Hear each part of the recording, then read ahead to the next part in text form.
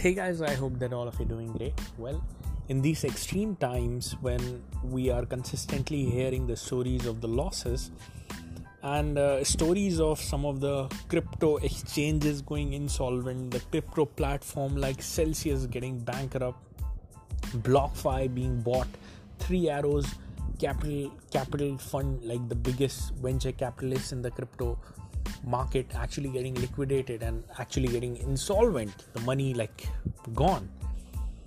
This is what we need to understand.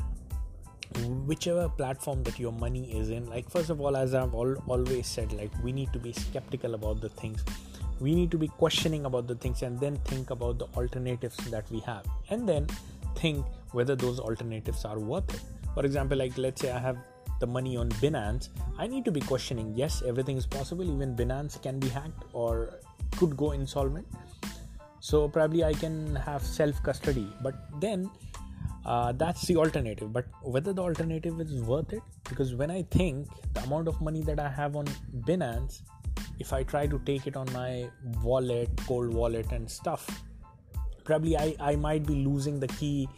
I mean, I'm more secure on Binance as compared to exploring the option of cold wallet right now. That would be like my analysis onto less amount of money onto the exchange. But let's say you have multi-million dollars onto the exchange, definitely you would want to consider the cold wallet option. I would not want to just sleep it off, leaving it onto the exchange, however safe that might be. So the point that I'm overall trying to mention is that, I mean, yes, we need to be skeptical about the things, think about the alternative and whether the alternative is worth it.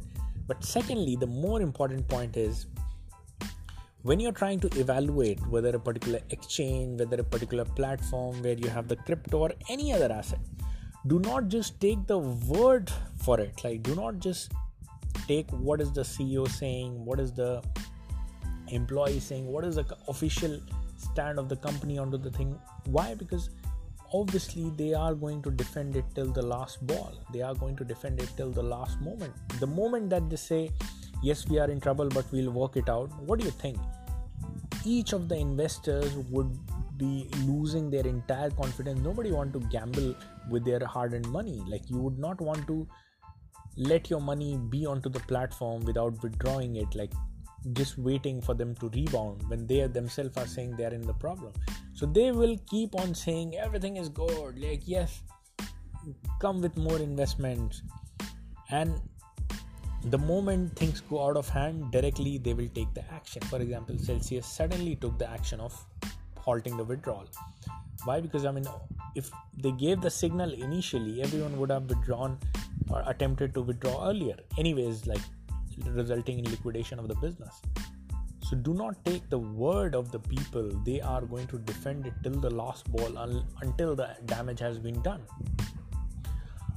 You need to be seeing the stats, you need to be assessing the stats, and even if like there is a 20% risk, 30% risk probability, you need to be taking the action.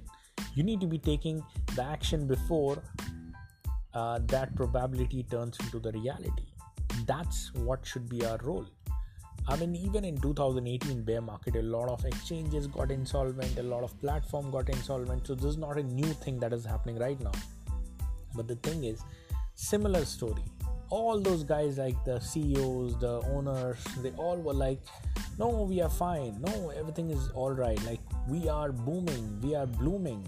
Everything will be good. Come and join us, till the last moment, until they paused the withdrawal and then suddenly showed the challenge. So you do not have to, again, take the word for it, and definitely do the analysis yourself. It's better to be onto the platforms which are really big, have a really great business models, right? Which would be better off giving your crypto rather than saving. Why? Because they are so big. For example, I'm safe on Binance. Why? Because they are so big, they would not, I mean, that would be the last thing they would want to do, to hold my fund or probably somebody else's fund, because they have far bigger things to lose. Like, anyways, they have this BNB coin worth hundreds of billions of dollars, approximately like 50 plus billions of dollars. So overall, like, be onto the platform, one of the biggest ones, the safest ones, not the smallest ones. Doesn't matter how much benefit that they are giving. And definitely always think of the alternatives in all the cases. What if this goes wrong? What if that goes wrong? Consistently questioning that. Risk management is the most important thing in the field of investment, in the field of saving your finances, making your finances. So that's it, guys. I hope that you liked it, and if you would like to have one-on-one personal appointment arranged with me, just go to abdullahzahid.com, abdullahzahid.com, and book your one-on-one personal appointment with me, and I'll see all of you guys in the next podcast. Bye-bye.